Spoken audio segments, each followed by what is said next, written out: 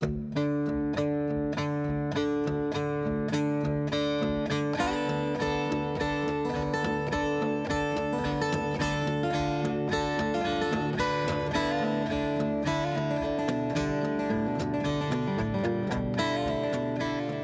everyone, I'm Eric Marth and welcome to The Halftone, my chance to visit with photographers, printers, and curators to talk with them about what they do. Photographer Leslie Williamson is my guest this week. Leslie has spent her career shooting portraits, interiors, and even the occasional brain surgery for clients like Dwell, Monocle, the New York Times, and Stanford University. But over the last several years, she has been spending a lot of time in artists' houses. Her two recent books with Rizzoli, Handcrafted Modern and Modern Originals, are part of what she describes as her design pilgrimage to see how her favorite mid-century designers lived. Both titles have been celebrated for Leslie's organic approach to her subjects, which breaks with some of the traditions of architectural and interiors photography. Her work depicts artist homes, furniture, and collected objects only in natural light and with an eye that renders the places utterly human. Since beginning the project, Leslie has visited the homes of dozens of furniture makers, designers, and sculptors who shaped the ideas of design in the 20th century. Among them, Charles and Ray Eames, Alvar Aalto, Walter Gropius, George Nakashima, Worden Escherick, and Bruno Matheson. In addition to making great work, Leslie is also a pleasure to talk to, and let's go now to our conversation.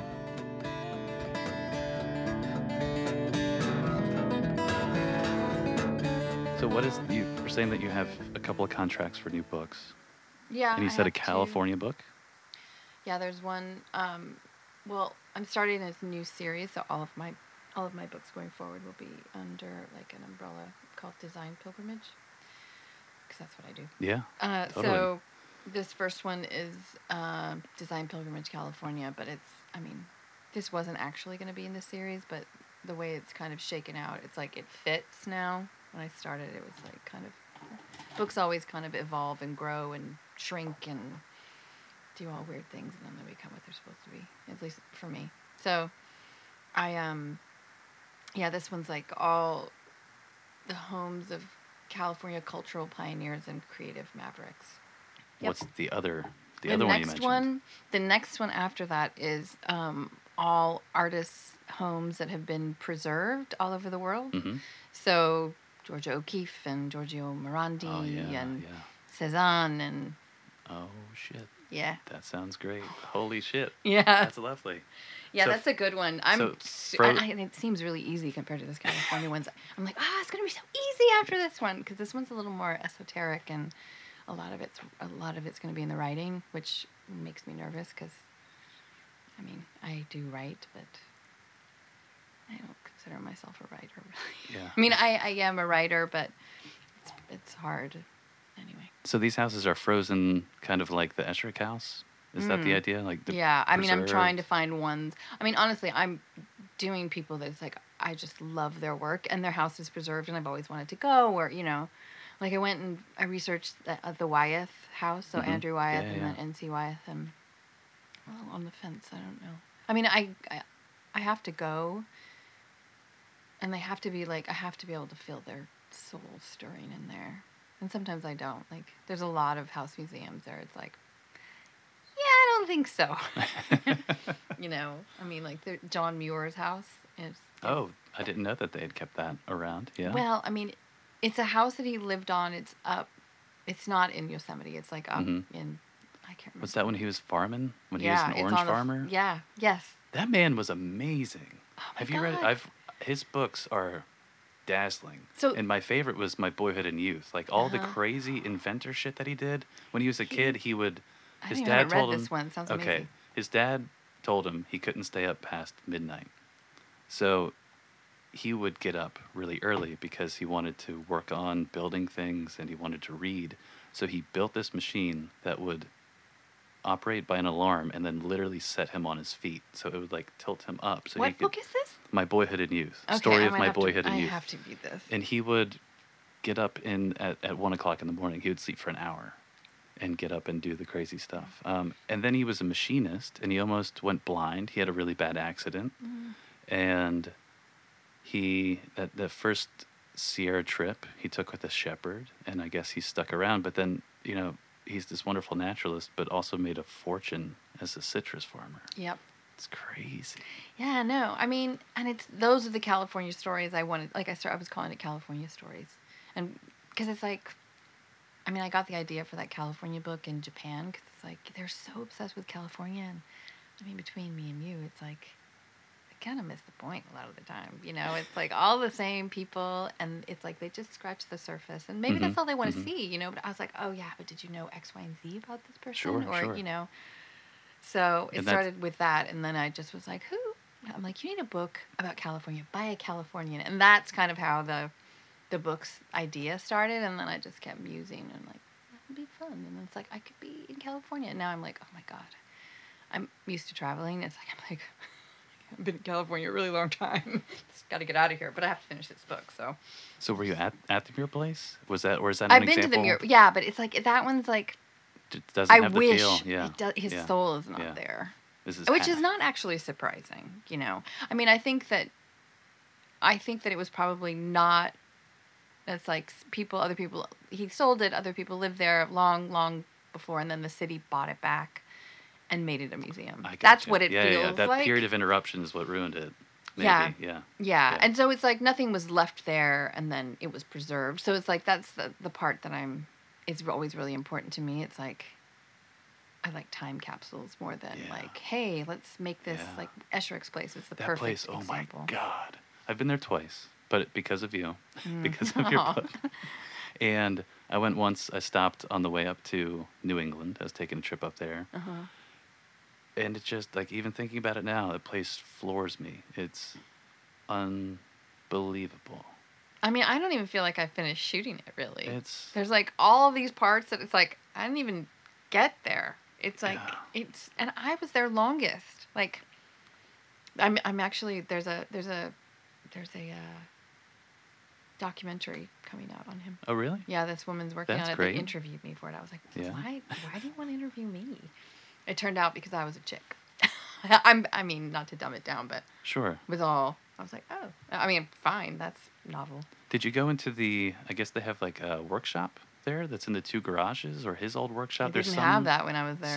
There's some part of it that's not, I wasn't allowed to go in there either, but apparently they open it for a members party or something. And there's some walnut bandsaw that operates on bike wheels or something. I don't know. That sounds like but him. There's some section that's not on the tour or not part of the main house. Right. But the mastodon tusk. What the fuck? I know. I mean, where in the world can you touch a mastodon tusk? Nowhere. Like, if you go... And the thing is, it's like, if they don't tell you, it's like, it's just, oh, shit, you got to hold on to that when you're going up those crazy stairs. And then you're like, I'm holding what? Yeah. It's a mastodon tusk. Mm-hmm.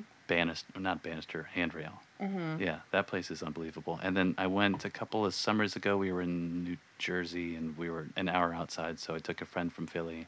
And then the director, Paul, he took us on a tour, but it was Wednesday at 10 o'clock in the morning, so it was just the three of us, and it was, it was wonderful. Yeah. It was so wonderful. Yeah. No, I mean, that is a special, special place. Yeah. They're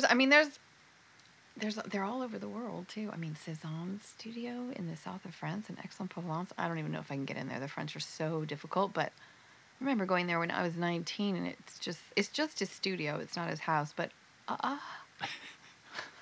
What's in there?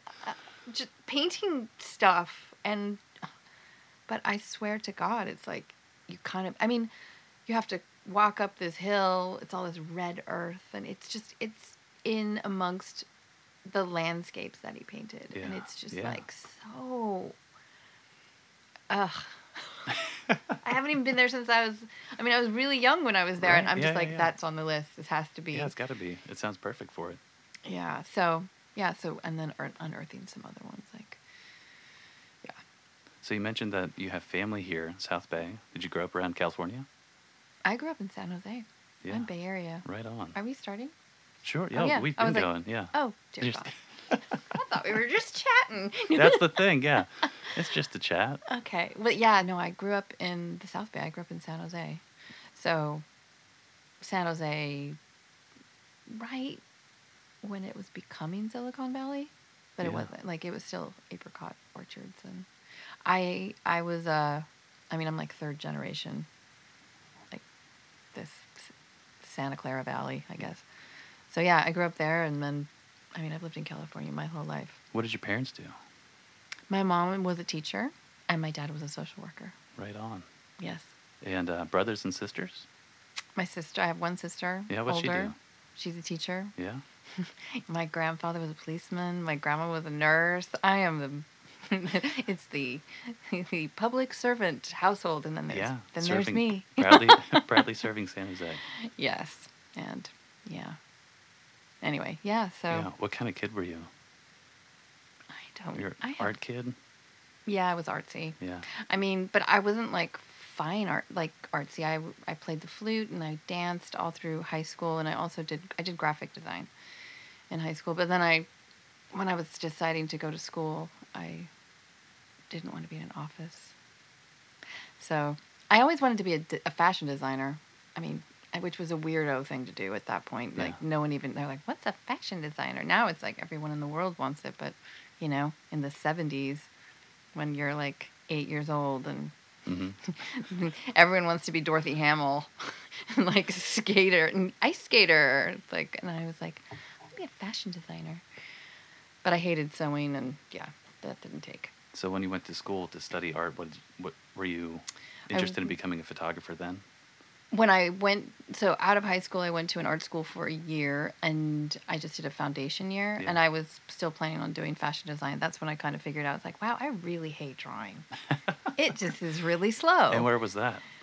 It was up here in San Francisco at the Academy of Art for 1 year, and it wasn't the conglomerate that it is now. Yeah, it's like a city block now, isn't it? They own half the city. Yeah. I don't know. Anyway. Good for them. That's where your tax money goes in this town. It wasn't, I don't know how good it is now. It seems to be turning out some decent, but at that point, it's like they had a photo program, but not fashion photo, and I didn't take any photo classes at all. I was in, no, I didn't take that school in me. So I kind of just took a break. I've moved down to LA with a boyfriend. Mm-hmm. What was going on down there? I was kind of living. I was 19. It was fun. My first time away from home. He was going to UCLA, so I went to Santa Monica College. I didn't take photo there either. I didn't take photos until I was 20, 19. Yeah. No, 20. Yeah. Yeah. And then I started taking them when I came back up here. I went to Foothill College and started taking it there. And, that's where I started shooting. I kind of just decided, it's like, well, I don't like drawing and I don't like sewing, but I'll try photography. And it just, I thought I'd do fashion photography, but it just seemed to take. Like, I'm kind of lucky because it was a very flip decision. Yeah. I was like... Was that a little faster for you than drawing and sewing? Oh, something about it being... in my mind, I thought that, and then it's like, wait, you have to go into a dark room? It's like, this takes long, too. It was patience is not a virtue of mine, except in certain arenas, I guess I do have patience, but yeah, especially back then, not a patient girl, no. But yeah, so I took my first photo classes there when I was maybe like 20 years old or something. And I liked it, and I was like, okay. And so I applied to 2 schools, and I got into both. Ended up going to Art Center. I applied to Art Center in RISD. Yeah. And I got into both. They were the top schools at the time, so it was pretty exciting. Right on. But I had to wait for RISD or something, and I was like 22 by that time. Yeah. Who was at RISD then? I can't even remember. Who was at Art Center? Well, I know all my teachers, but I don't think there's anyone that was that notable. Mm-hmm. They just were both really well-respected art schools. Yeah. I can't remember who was at either one. I don't think it was really... maybe it was a time where it was more like well-respected... it was like 1992. Yeah. So. And not so much looking for rock star faculty. I wasn't, no. No. I mean, you heard how I just made my decision to take photographs. It wasn't... Right. I'm like, hey. Yeah, so... So what kind of stuff were you shooting during grad school? I didn't go to grad school. Oh. No. Okay, so this that is was all like undergrad. All right. Yeah, no. Yeah. Nope, no grad school for me. Well, what kind of stuff were you shooting in undergrad? You know, I did my classes. I thought that I was going to do fashion, and I did like a lot of fashion and people. I mean, I felt like I didn't fit in at Art Center at all. I mean, I went there because it was very technical, and so I could learn all the technical stuff. Yeah. I am very not technical. Yeah. I'm just like I'm very intuitive in the way that I work. So it was very good to like learn like all the really gearheady stuff that I found really annoying, so I could just forget it. I mean, ironically, it's like I took, you have to take architecture, you have to take everything, right? So it's like the architecture class was my absolute, like, I hated it the most. Ironically. I mean, we called it architorture. Well, it was old school. It was old school architectural photography, which was like balancing all the lights and gelling lights. And I mean... And view camera stuff, I guess? Yeah. Oh, yeah. Everything was 4x5. Yeah. Like, that's how I learned. So, I mean, when I started shooting... I mean, jumping way ahead. When I started shooting, like, the first book, Handcrafted Modern, and shooting those houses, I remember, like, the conscious decision. It's like, well, I really am interested in these houses and these people, and I really want to see these places. And, I'll say I'm going to photograph them so I can see them. But I said, but this is totally for me, and I'm shooting them how I like to shoot, which is all natural light. Yeah, absolutely. I mean, it ended up, I mean, I feel like I really trained as like in portraiture and like people photography. Mm-hmm.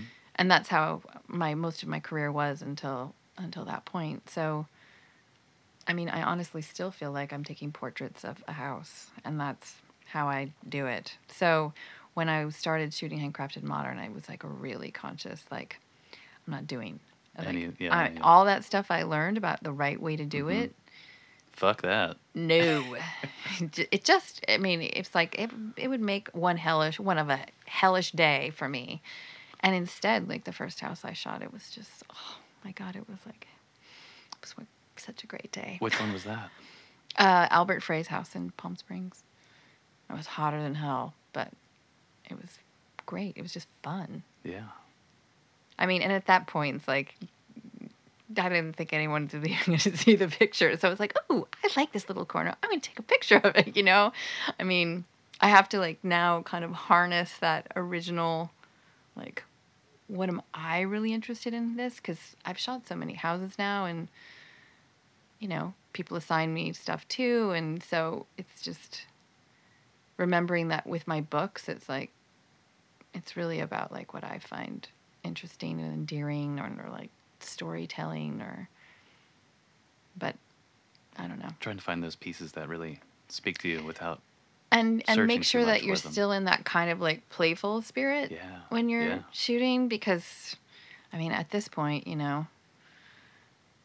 sometimes it's like you're just having a bad day, or like you shot a job before and you're trying to like smash in like a personal thing or like a book, a book shoot into, I'm here right now and it's just down the road. So, yeah. So what happened after Art Center? Finished up school? After Art Center, I hated photography. I was super burned out. Really? Well, I mean, Art Center was, I don't know how it is now. It was really intense and it was really expensive. Yeah. And, I had not that much financial aid and just a bunch of loans, and it was going up every term. So I went straight through. Like I was out of, like I started and I did spring, summer, fall. Like I had no breaks. Yeah. Get me out of here. Yeah. It was like so I did it in like 3.5 years instead of 4. And I just was like, please don't make me take a picture. So what did you do? Oh my God. Well, the mini nervous breakdown was like, I'm in debt and I don't even want to do the thing I've been trained to do. Right. But I ended up getting a job as an office manager with a designer, a graphic designer and an illustrator. Yeah. Which was actually really great. And where was that? That was in Sherman Oaks, in the Valley. Yeah. And his big clients were like NPR and Disney. And great. So serious stuff going on. Yeah, no. Yeah. I mean, he had a very successful business, and so I was the office manager, which was great because I didn't learn that much about all the office and the business part of photography. Being an artist, yeah. And so I was in charge of like all of that stuff and like organizing job files. And to this day, it's like I'm a very like all the business part of my business, which I'm not. I still don't think I'm that great as a business person, but I learned it all there, and definitely not at Art Center. Yeah. Like I don't think I've learned hardly anything about the business part. Who was the designer you were working for? His name's Greg Moraes. I don't even know. I mean, he was an alum, I think, of Art Center in illustration, and then he ended up doing like graphic design, and yeah, it was like a tiny like. There was one other designer there and me. It was like 3 of us in this little office. That sounds great. Yeah, and it was halftime, and yeah, and after a while, I think I got laid off. Nuts. But it was okay because it's like I was kind of like itching to shoot again, and so I started taking, and I needed a lab, so I started taking like just one color class at Santa Monica College, just to use the room, just to use the lab. Yeah.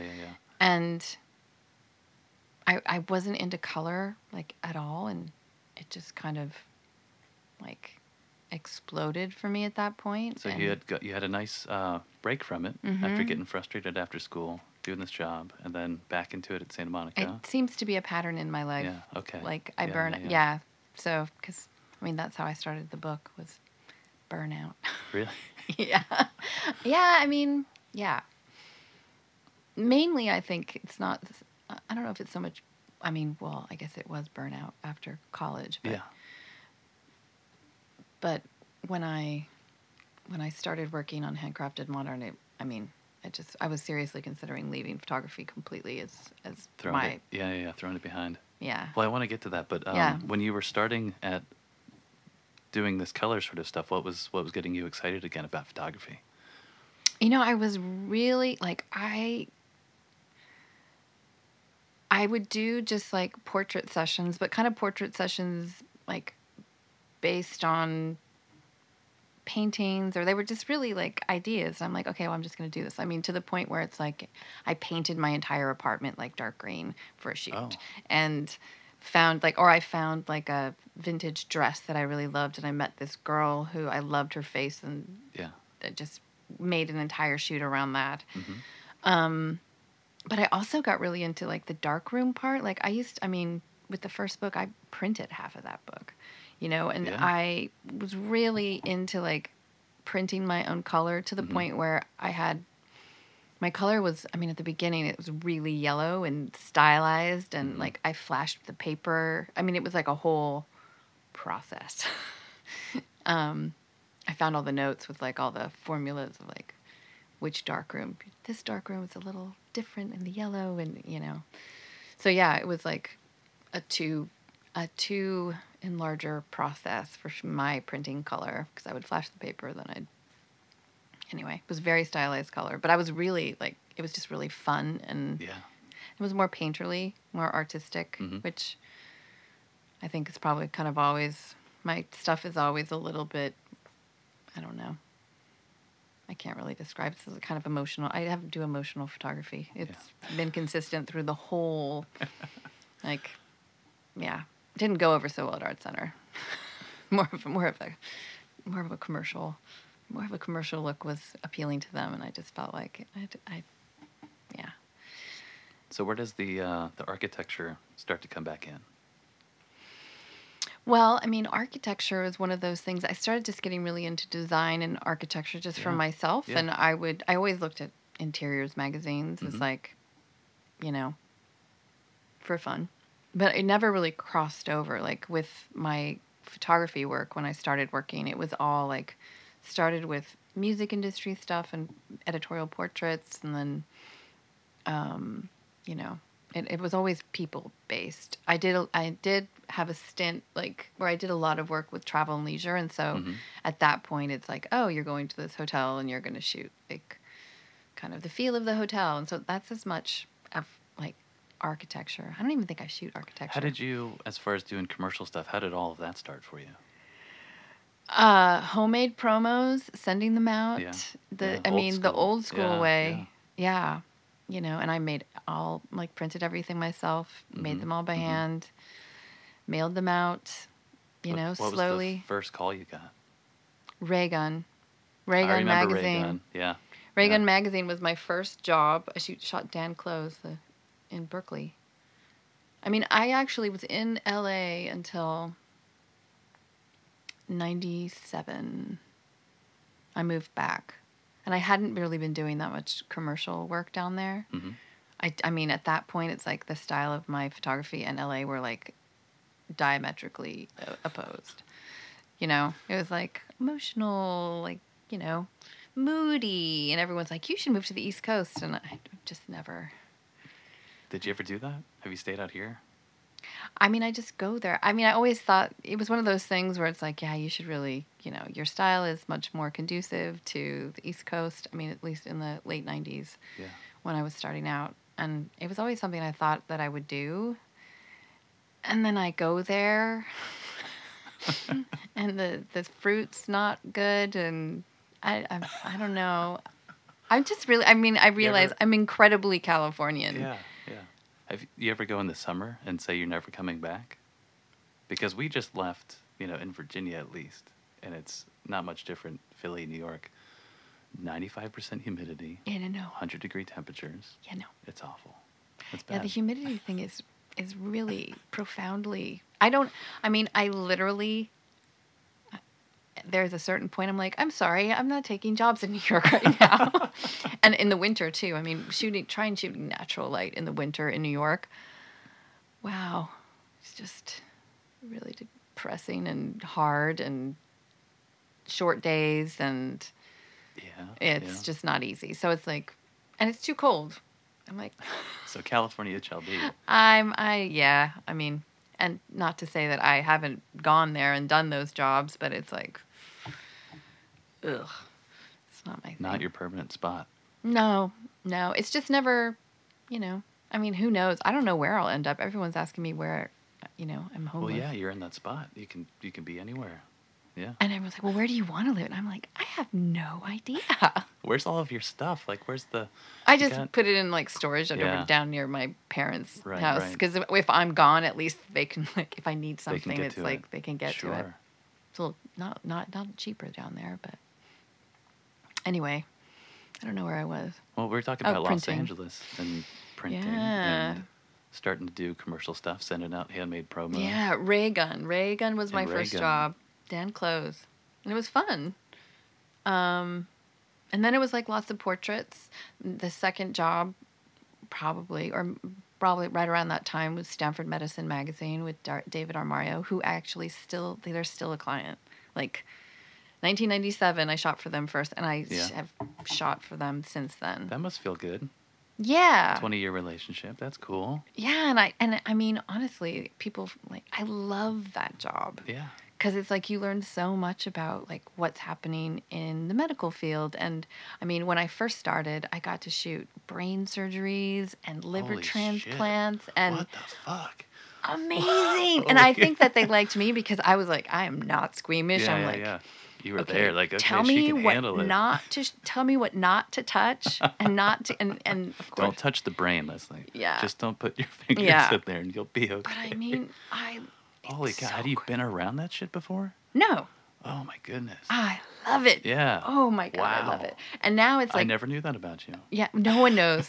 No one knows. But there's like a pile of Stanford Medicine When's that magazine. book coming out? I mean, I would only get to do it every once in a while. Like those kind of... It was mostly... Bulk of it is portraits. But, yeah, you know, it's like I shot the guy that, you know, discovered, like, what's it? He worked endorphins, the guy that discovered endorphins and, like, you know, Nobel Prize winners, and it's great. Ugh. Anyway, all those I love the old professor dudes. Yeah. Anyway, now there's a lot, it's mostly just portraits. Like, you don't get to go in. I got to shoot the cadaver lab once. That was awesome. Whoa. I love. I mean, it's really challenging, but I really like it. Yeah. Yeah. I wouldn't want to do it every day. Sure, I'd imagine that might take its toll. I'm so grateful they still call me. Yeah. Because I really love shooting for them. They're just wonderful too, you know? And my family has, like, this deep, like, Stanford connection. My grandfather, after he retired, he worked in the medical bookstore, ironically, for the rest of his life. Like, the day he died, he had come home early from work. Wow. So it's kind of nice just to, yeah. That's great. Yeah, and I mean, like, that Stanford is where that's where I did all my back to school shopping, because he worked at the bookstore. So all of my pencils all through school were, like, red with Stanford on them. Now they don't even have those pencils anymore. It's not sad. Anyway, we got to write a letter. Yeah. Get the red pencils back. Do they have a redwood on them? That logo? At one point, there were some white ones. I might have a little nub of one of those. I collect pencils still, like. Okay. Well, I was just at the Picasso Museum and have, like, a pencil.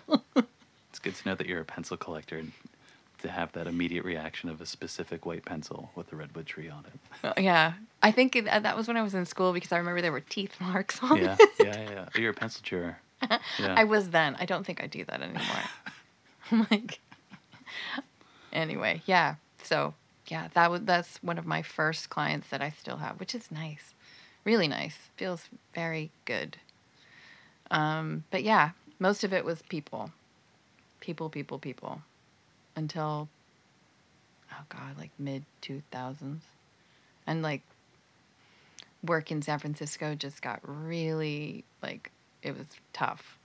And, like, I was getting these jobs where it's like, go shoot girls on a white seamless with their iPod. So tough, and then it was the work recession. Is tough, or no, okay, finding it was work. just like, yeah. I mean, I've never been, like, fantastic at marketing and you know, like, I like doing the work and the getting of the work. You know, it's fine, but, you know, it's like, I think I'm inconsistent. And does anybody like, look, photography is great, but I love the hustle. Yeah. I'm in it for the but hustle. But some people are really great at it, you know? I mean, I know people that they're, you know, it's, I just am not that gal. I mean, and I've had reps too. And I mean, now it's, you know, the books have gotten me most of my work, and I consider the books as, like, my personal work. Now it's really very nice because my personal work is Well, that's great. Yeah. No, it's nice. You get to the point where you can come and be you. Yeah. I mean, yeah. It was one of those things, though, that, you know, the work that I was getting when I left, I mean, it was a very, like, calculated, like, maybe I'm not going to do this anymore because I'm not happy. I'm not making that much money. What were some of the nightmare jobs, or some of the things that really made you question what you were doing? Well, I mean, to be honest, it's like the bigger the jobs got, you know, most people would get really excited and be like, oh my God, you know, I'm doing this big budget job for, I don't want to name names. Sure. You know, like a tech firm, or, you know, and I would do them and I just would be so depressed. Yeah. You know, it's like this big production and there's all these people and they're cooing behind you. It's like, oh, it looks great. And I'm just like, oh God. What is this? Yeah. I mean, that sounds it's totally nice. foreign to me. I mean, sometimes it's, you know, it's really positive and it's like, oh, good, this is working. Are you doing, like, 14-hour days for that kind of shit too?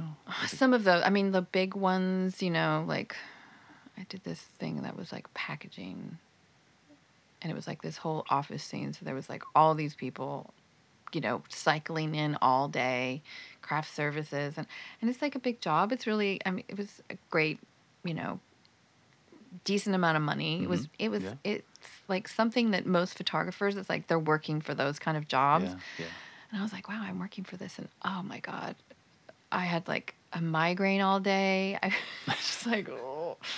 It's not my thing. I mean, I've gotten to the point where, you know, what I do and how I do it is the absolute opposite of that. Yeah. You know? Yeah, I'll bet. Because it's just you, right? Yeah, I mean, I don't even have an assistant. Yeah. And I've learned that I don't know how much longer I'm going to be able to do it with like all the travel and like it's just really tiring, but part of what I do is shooting by myself and experiencing the house by myself, especially when the owners are still alive and it's the interaction, because then I also write my books. And if there's a third person there, like that one, you kind of have to manage them and it just changes everything. Yeah, I'd imagine so. And so you're getting ready to throw in the towel maybe after these crazy big jobs. I took a job at a bookstore. Oh, yeah. I had been talking with my friends. I was a bookstore guy. I worked in a bookstore for a long time. I worked at Williamson Architectural Books. Right on. You should go there when you're here. If I could find slam that in. Anyway, so yeah, I mean, I had been talking with my friends and I was like, you know, every time I'm like, oh my God, I'd rather work at a bookstore than shoot this. And then my friend had worked right around there and she saw a sign in the window and she's like, okay, boom. look it. Yeah. And she's like, just call. And the funny thing is, so then I called and I was like, I'm just asking. I'm just curious. And I'm like, no, you should come in. It's like they would not let me get off the phone. No, please, right now. No, seriously. Like literally, I couldn't get off the phone until I made an appointment to like apply for the job. And I was like, I don't know if I want to do this, you know? And so then I went in and I was like, okay. And I was like, look, I mean, I could only work 4 days a week. I kept like one client. Yeah. That was kind of a bread and butter client because I wouldn't have been able to like live with just working there. Yeah. So yeah, I kept my one client. I had, two clients, you know, and they were nice. I'd be like, you guys, like, you know, this is like a $40,000 job. It's like, I have to take it, you know, or so, but yeah, I'd work 4 days a week. I ended up being in charge of photography, interiors, and furniture design sections, which totally makes sense, doesn't it? Yeah, it sure does. Yeah, and I really liked it. So it was fun. I loved working there. And it was nice because, you know, it's like I was never the person that you just get a job and you go and then you check out. It's like, you know, I became in charge of like how many sections and, you know, I was always the first one there and cleaning and but it was nice. So, new and used books? Mm-hmm. And did you learn to do book buying? Did you go out and, you know, dig through people's collections at their houses? No, I didn't do that part. There was someone in charge of the out of print who was very well versed, and Bill Stout, who started it, and he also published books. I mean, I met my editor when I was working there. No surprise. That sounds like... Yeah. I had a friend who was a buyer for the Strand, and they would drive this big black Suburban around, you know, the greater New York area, license plate Strand, and go and buy, you know, truckloads of books all over town. And they would often take stuff, I think. And the way they did it was they would just take it and then pay people later. But if you can imagine the kind of shit you could find, you know, hauling books for the Strand. I always wanted to ride along, but he ended up leaving that job. It's like, please, just once. Please. I always love digging through stuff. Man. Looking at books. I mean, honestly, it's like just digging through the bookstore. It's like I found like a first edition Robert Adams. Oh, which one? I'm a huge Robert Adams fan. The main, like the big one. What's it called? The New Springs? West? No. Los Angeles Spring? Yeah, I think so. Yeah. Yeah. For $3. That's great. It's not a $3 book anymore. No, it's not. Man, that guy. What? Oh, man. I love that guy. Yeah. And I guess I could, there's a 45-minute tangent that's best avoided, I guess. Just talking about Bob I'm Adams. not that well versed. Yeah. But it's like he's super, super important to me. Yeah. I love that guy, Yeah. Well, there was a lot of, the photography books really they weren't like a really popular section, but apparently, when I was there, the photo section got really good, and then after I left, it disappeared. Oh. I'm like, there's no photo books there anymore. It's like, no one can sell them but you. And I was like, oh, well, that's nice and sad at the same time. And Anyway, but no, so I worked there for maybe a year and a half, and you know, I mean, I was interested in design, so it was kind of nice just being around there, you know, and just looking at books and checking them in, and you know, seeing everything as it came out. And I mean, my book collection swelled, so you know, I had to be careful. It's hard. It's hard when you get first dibs. There's a couple books that I like still. I'm like, God damn. That you let go? Why didn't I buy it? Oh, Why didn't I buy it? Like what? Le Corbusier's The Color book. It's like a 3-volume. Oh, why? Monochromie. Was it monochromie? Yeah. I don't know. Anyway. This is a color theory book? Yeah. And it has all the swatches of all. Why didn't I buy it? I saw it at Arcana, and it was like, I mean, it was like a $500 book when it came out. Right. Or something. It was like exorbitant. And I was just like, okay, why do you need this? So I did not get it. And oh, man. What is it now? Oh, it's like $1,000 or something. Yeah. I did learn a lot about how books appreciate. That's how that shit goes. It's crazy. I mean, I learned it like a bunch of books that I just bought for myself because I love them. Like a Francesca Woodman book. Little tiny. I mean, before she had that huge resurgence just recently, but I've had it since I was in college. And there was a book that came out, and when I was working at the bookstore, I looked, and I mean, it was a $25 book. It's like $300, $400 now. I think it's the internet. You get these little photography books or you know, things in small runs, and there are only so many of them out there. And then somebody gets one and then puts it on ABE or whatever, and because there aren't any others, they're saying without Abe? $300. This is $300 when really it might not be that. But that's this weird way of setting these prices for things like that. Yeah, although I have to say this book was like such a small run. I mean, I don't think there's that many of them. Yeah. You know, she wasn't that popular. She was important, but she didn't have that mass, like, explosion that she had recently. So, anyway, yeah. So, were these architecture books an inspiration to getting into that sort of thing? To start, I mean, were these places honestly, that you went to photograph, places you're starting to see on your radar looking through this stuff? I always loved interiors, and so I would look. And I was interested in design, so then I was like, okay, what would this designer do for themselves? And so I had like the best reference library at my fingertips, and I was like, okay, well, this has to exist. Yeah. And so I looked for the book. I mean, the book that I made, it's I looked for it because I was like certainly not planning on making it. But all the books that I found, it was just like, how are these people living? Are there any examples? But it was all like that.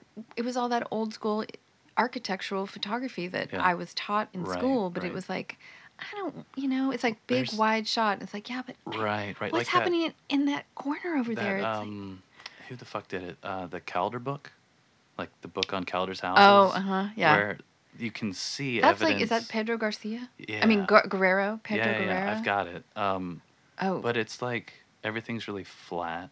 And there's weird wide fill flash, and you can see that like the places he lived were amazing. Oh, and soulful. Yeah, and then the pictures are not.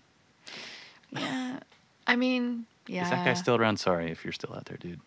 No, well, listen, he was super interesting and important in his own way, but Are those places? Have they? I know that the Calder, like his hangar, is still around, and like they do a residency for sculptors and all that stuff. Is that the one in upstate New York? I think so, yeah.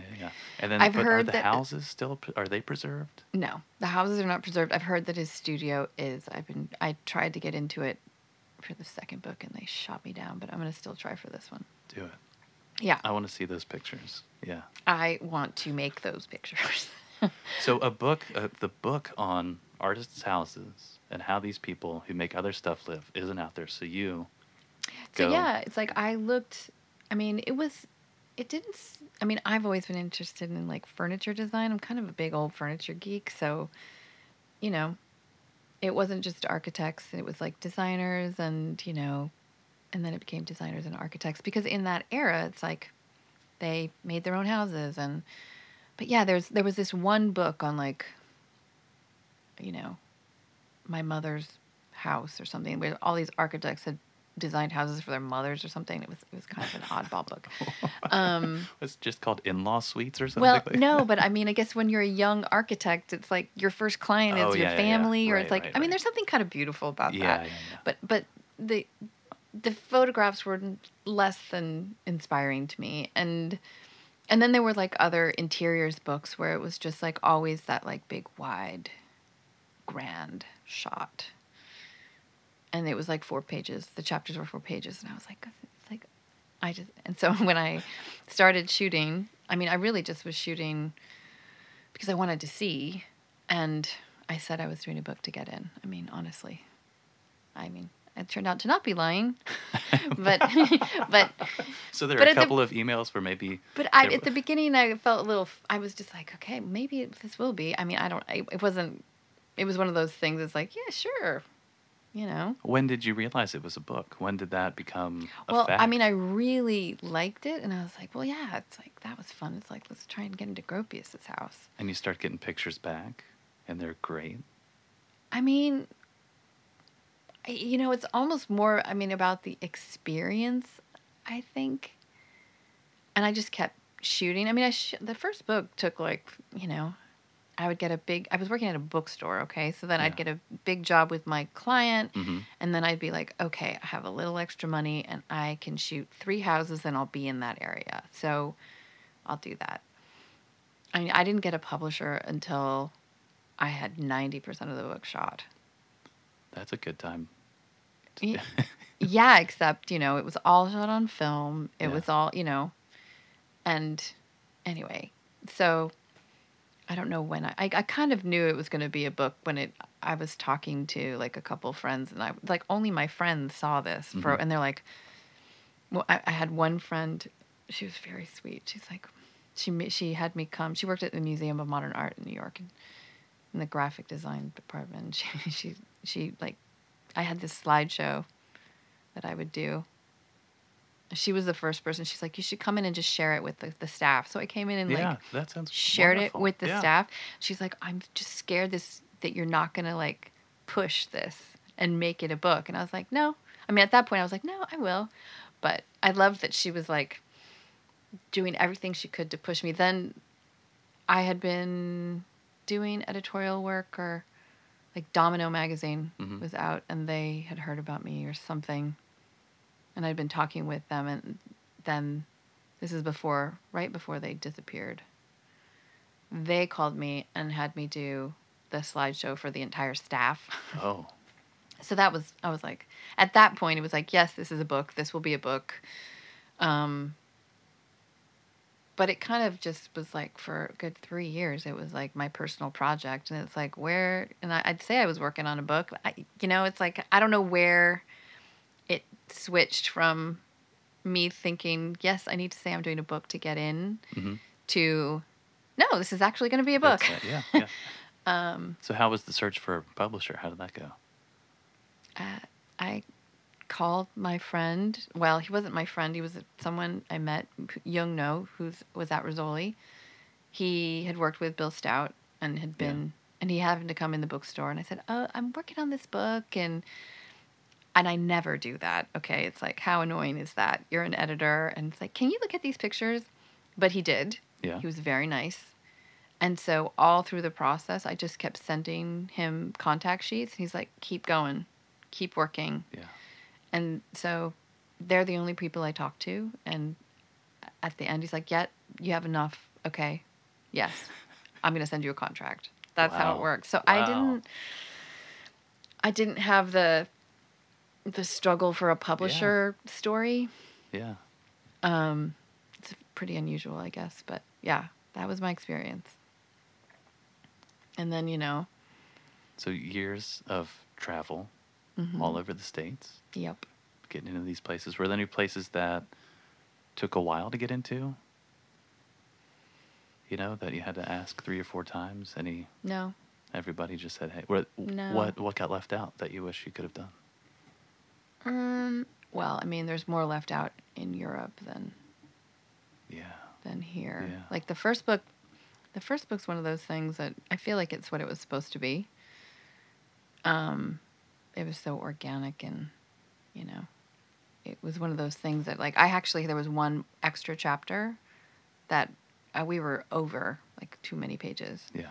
And there was a few like disagreements with the architect, and he just wasn't happy. And I was like, it's fine, because he was very much of the old school of photography, and my work is like there's too many details, not enough wide shots, and so he didn't end up being in the book. And once we took him out, and we had the exact amount of pages that we needed, and it just wasn't meant to be, which is great because now he's in this new book. Oh.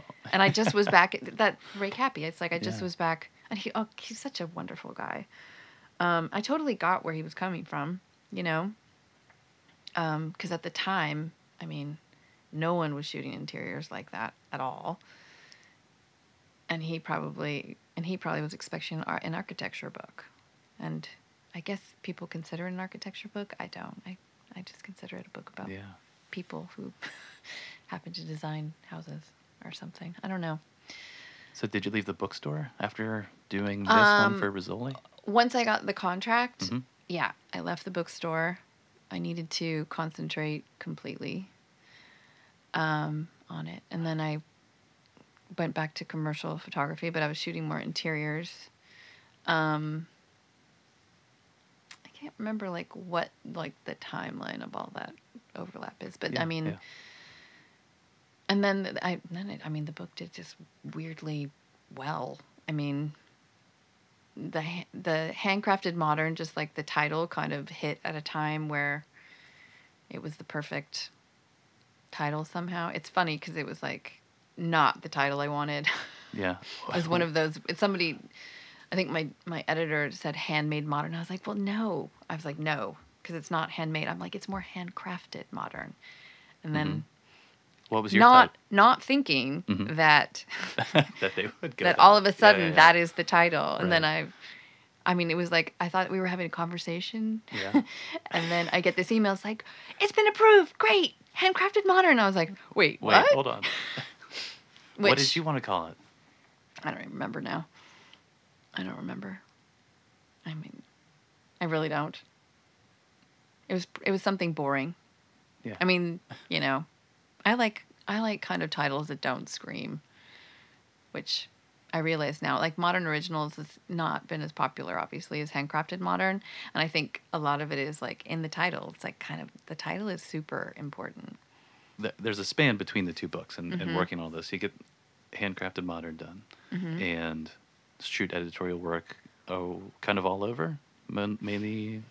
Yeah, I mean, Handcrafted, I think, came out in the fall of 2010, and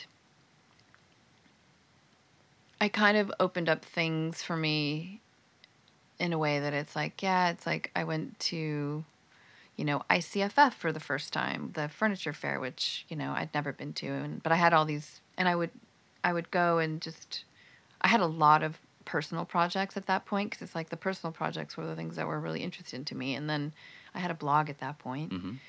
And it was a pick of the day. So, I don't know what I was thinking when I started doing that, because it's like I just would post one thing a day, which is absolutely bonkers. but I did it for a long time. And so I was shooting a lot of personal projects. I was shooting one on like American Craftsmen, because I wanted to somehow link the mid-20th century crafts movement, which was the crafts movement that was really prevalent when my first book came out, thinking that there was a link between the two, which I could never really find. Like my idea of what the book would be, which would be a conversation between two eras, and this newer era informed by kind of these, stalwart artists, craftspeople. I just I found that it didn't really exist in that way, which was sad. So that kind of faltered. But I had all these designers that I really liked and was following, and I would go and just, I was in New York, it's like I'd shoot different studios of people I really liked, and I've kept doing that. And then those things would end up, I would get calls from magazines. So it ended up that like the content I was creating was getting me more work Like, and they would just want to use things that I had already shot, or, you know, it's like, That's you've sweet. shot. And then, you know, I mean, what happened when Handcrafted Modern came out is, like, it came out in, like, September, October. Yeah. And they were freaking out because in November, they're like, we might sell out of the first printing before Christmas. Uh-oh. Which was really unexpected. Yeah. Because it just totally sold. How many copies? 10,000 was the first printing. Jesus Christ. I think. And it barely, like, it sold out maybe. It made it through Christmas, so, but barely. And so, I mean, that book is in this, at last I heard it was in its 8th printing. Wow. So, way to go. Thanks. Yeah. I mean, they aren't as big of print runs afterwards, but yeah. It's still out there. Yeah, it's still in print. everywhere. My God. I mean, it's like the little engine that could. I mean, I joke that it's like a child that like went to college and then just did really good, and I feel like I'm really proud of you. And yes, a lot of my work into that, but work went into that. But at a certain point, it's like you're doing this on your Life own. of its own, yeah. Which is really nice. And the people that like it are just really, I mean, they're very sweet and lovely. And so, yeah. It's very influential, that book. I mean, I don't take any credit for that. It's like what's in it. That's the people that I chose. But it's really interesting that it's like, I mean, because I go into a lot of design firms. I now work with a lot of like designers and certain ones I'm shooting for. But you go in there and like invariably like interior designers have like a mass of books, and it's like my books are always there, and they always are just like threadbare and just like so it's like loaded on all three sides with Post-it notes. Yes, it's like the Post-it note Bible, right? And it's just like, damn, it's the most flattering thing. Everyone's usually they're like, I'm so sorry, this looks so bad. I'm like, that is the nicest compliment you could give me. So that's happened with the first book. It just sold really, really well, and I was like, okay, this book is doing really well. It's not done. To me, it's like it was always a worldwide book, and I was like, I'm going to do the European version. So I started talking to the public, my editor. I'm like, I'm doing the European one. It's like, let's get a contract. And so in 2012, like I just kind of prepped, got a contract. I think I might have waited a year. And then went, and 2012 I did 2 trips to Europe. So I got a contract, obviously, and then did 2 2-month trips in Europe. One in the spring, went to the Salone in Milan for the first time as well, and then stuck around and shot Achille Castiglione's studio. And so I did all of the European, like the first trip was more laying groundwork, doing FaceTime with Italians, and which won't let you in unless you meet them and stuff like that. And then the second trip, which was in August and September, I shot in 10 countries in 2 months, and just... Jeez. Yeah. And I guess a little easier time traveling. This time you're not having to do it all on your own time. Easy and not easy. A little bit of support this time. Rather than having to be back at the bookstore, maybe. Yeah, in that way. But it sounds like you made yourself a motherfucker of a schedule. Well, it was just one of those. It's just one of those things, because some of the houses like came to me, like I kind of knew there was this one house that I knew I really wanted, but the guy was like not known, and I had to go through this other guy, or like they wouldn't get back to me, and then all of a sudden, yes, can you come next week? And it's like, sure. So, it was one of those. It was really, I am shooting it. It wasn't this master plan that like I had this wonderful schedule before I left. It was like very on the ground. Like, am I going to get in Lino Sabatini's house? It's like, I haven't heard from this Italian guy. And like, it's like, yes, I can drive you there on Saturday. It's like, okay. It's one of those, it was really kind of crazy. What was your rig like? What are you shooting all these houses with? So the second book became very clear during the first trip that it had to be all digital. Yeah. Because bringing film around to many different airports with different X-ray systems, and it just wasn't going to work. Did anything get fucked up for the first book? No. Okay. No. And then you did because they'll hand check in the U.S. And I was all in the U.S. Yeah. But I mean, like Heathrow, they're very difficult. You know, they'll kind of do it. I would go in basically. I think one trip I went in and like I fly into Heathrow. But then the second one I went through France. Or I don't know. But I mean, you know, it's like Czech Republic and Copenhagen and Sweden and you know. Anyway, so I shot everything digitally. But yeah, Mamiya RZ with a digital back and a Canon. I think I was shooting on a Canon at that point. Yeah. So, I mean, you saw my little suitcase up there. It's like it's the same one. It's basically a suitcase. It was hard with carry-on requirements, you know. Oh, yeah. In Europe you like everyone's like, "Oh, it's so cheap to fly around." It's like, "No, it's not cheap to fly around unless you're on EasyJet and then you can't have any carry-on." I mean, Air France almost didn't let me on the plane because my camera kit was too heavy. Like they were real. I won't fly Air France. Yeah, does anybody check this stuff? I mean, have you ever I wouldn't check any of this stuff. I wouldn't. I would never check any of my electronic stuff. No, I just don't have the guts to do it. Well, why would you? I mean, you can't lock you barely lock your suitcases now. So I would only check my tripod kit. But I mean, when I arrived in Copenhagen, it's like my tripod head. I don't know what happened. But I open it up. How did you do that, guys? No, seriously, it's like the metal was broken in half. Like I had, it was like a really like good, heavy duty geared tripod head that I loved, and I pulled it out, and it was like, and I, I was literally like, I'm in Finuel's house. I have 2 days, and I looked and I was like, I'm gonna need to go to a camera store. I had to like take the morning I was supposed to be shooting Finuel's house for the first day. I was in a cab finding a camera store, the Pro Camera Shop in Copenhagen, and buying a tripod head. So yeah. Is this stuff universal or like tripod mounts the same around the world? Yeah, I mean, I had the tripod legs, so you have that going for you. Yeah, but oh man, that was quite a morning.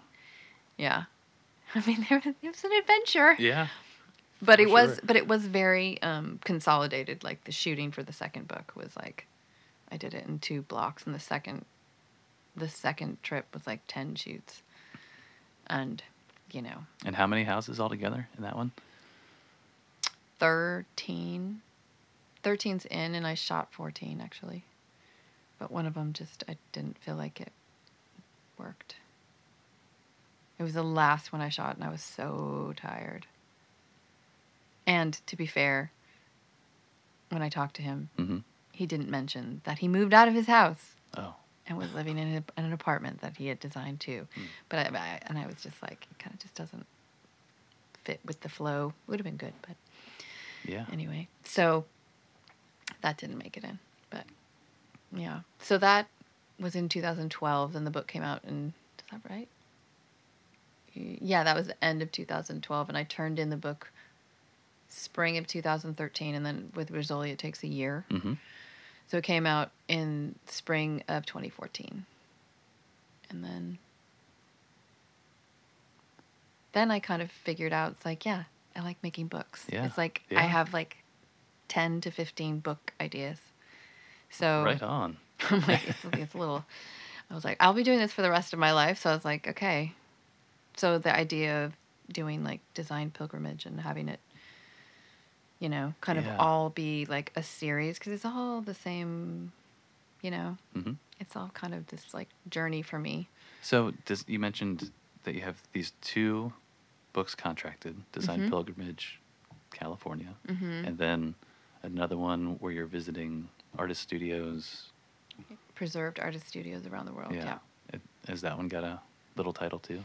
Well, it's going to be Design Pilgrimage, but I haven't, it could be. And then how far does the Design Pilgrimage umbrella reach? You've got a couple more Anything I'm ideas for interested him? in. Okay. Well, no, I mean, I'd love to do a book on interior designers that I really like. Yeah. Because, I mean, interior design is like a really tough thing. Because you're kind of trying to like, it's just like it's a very interesting industry, making homes for people. And I'm more interested in like what people do for themselves. Sure. But like I'd love to do that, but very specific people who I think are very, very, there's so many interior designers now. So, I ran across a book that called them interior decorators, and I think it's like, I like that better. I don't know that I think that might be demeaning. I hope it's not, but I like decorate because it's decoration. Anyway, but product designers and like designers, industrial designers too. You know, like I've shot Max Lamb's place, like his old place, and I want to shoot his new place. There's a lot of things, designers that I've liked, and I've kind of shot one place and now they've moved, and I just keep, I've become friends with a lot of them, and it's like, yeah, let's shoot your house now. Yeah. So there's a lot of things that I've started shooting, not with the thought that it would end up being, in a book, or it might be, but then they moved, but the thought of like these progressions of people's lives is really interesting to me, and long-term documents. Yeah. So there's a few people that I've inadvertently done that with. That like I just photographed the home of Ilsa Crawford, who's probably my favorite designer. She's more than a designer; she's a thinker and a philosopher in some ways. But I photographed her home, and I was the last person to photograph it because she moved, and I had this feeling she was going to move. Something was coming. And I really wanted to shoot it, and they're like, "Oh, why? She's moving." I was like, "No." It's like, and I think in my mind it's like, yeah, but there's a progression. It's like to shoot there, and now I'm the last person to do it, which is really interesting. And then, so I'd love to, I don't know what book she'd be in. She fits in so many. So when can we expect? I want to do fashion designers too. Yeah. It sounds like you've got a couple decades of work ahead of you. Yeah. Roughly sketched out. Who knows what will be after the artists? Yeah. I mean, I want to do some artists like that are living now that I really like too. When are these going to start coming out? So California, Design Pilgrimage, California. Let's hope that title sticks. That comes out in fall 2017. And then the next book comes out a year after that. And after I'm done with this book, I'll negotiate with them for the next one. So then it's just I need to keep them rolling. Keep on chugging along. Yeah. I mean, it's also, it's very like making a living when you're doing books is like, because for me, it's like, it's pretty all encompassing when I'm like in a book. It's like, I don't take a lot of work because I can't. Yeah. Because that's why working on my own might need to get some support of some sort, but yeah, it's good not having a house. In that respect, it's like when you're never there, it's like nice not to have rent. Because the last book, it's like paying double rent, and the trips in Europe were also, I would be hosted a lot of the time. Yeah, which is super lovely, but also after you've been shooting all day, to have to go into the guest mode. And people are excited you're there, or got to be present. Yeah, and you just kind of want to make some scrambled eggs and not speak for a nice 8 hours. Just zone out for a bit. Yeah. So I guess to kind of wrap things up, what have you got coming up to shoot next? What are the next few things you're working on? Well, I'm all in the book right now, so I'm in the middle of like making chapters. I'm shooting a little more at Kathy and Robin's place, who own Heath, tomorrow. Oh, great. And there's 2 more people for California that I'm supposed to shoot, although I don't know they're going to fit. Mm. As in, I mean, they totally fit, like the theme, but maybe not in terms of space. Yeah. Yeah. I'm like, Getting because tight. there's more writing in this book. Yeah. So, so that, and then, gosh, that gets me to October, because basically I'll finish the shooting in the next 2 weeks, and then I have 2 weeks in a cabin writing. I have a week break, and then I have a month in another cabin. Yeah, you did that for your last book, right? Both books. Same I've place? shot at the same. Yeah. I've written like parts of it at the same place. So do you have a cabin? I don't have it. It's like these ladies or I mean, like a place rent that you it go to, that, or like your spot. Yeah. Yeah. I mean, it works there. Yeah. I've been productive there. Once you find a place that you can be productive. That's so exciting. Yeah. Well, hey, thanks so much for meeting me, and thanks for chatting. Sure, thanks.